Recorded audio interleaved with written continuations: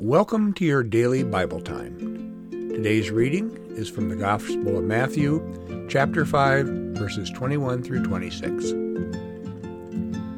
Jesus said, "You have heard that it was said to those of ancient times, 'You shall not murder, and whoever murders shall be liable to judgment.' But I say to you that if you are angry with a brother or sister, you will be liable to judgment.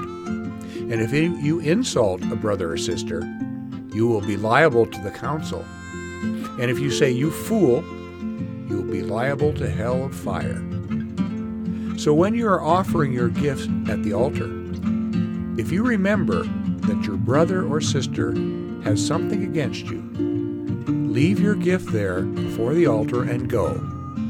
First be reconciled to your brother or sister, and then come and offer your gift. Come to terms quickly with your accuser while you are on the way to court with him, or your accuser may hand you over to the judge, and the judge to the guard, and you will be thrown into prison. Truly I tell you, you will never get out until you have paid the last penny." Here ends the reading.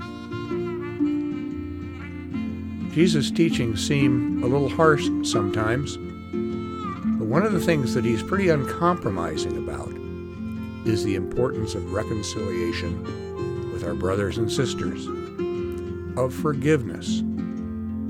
It is a first priority. It is how we show our love for God in showing our love for one another. In your daily life, think about the times and the opportunities that you have to forgive and take advantage of them.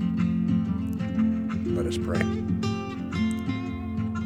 Oh God, open my heart, soften my heart, and give me the will and the ability to love and forgive.